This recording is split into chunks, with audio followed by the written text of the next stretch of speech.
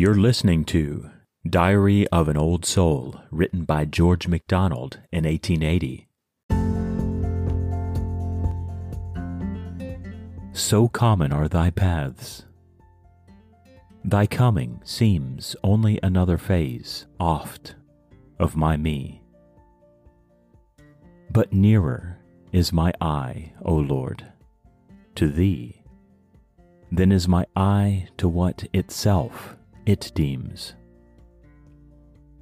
How better then couldst thou, O Master, come, than from thy home across into my home, straight o'er the marches that I cannot see.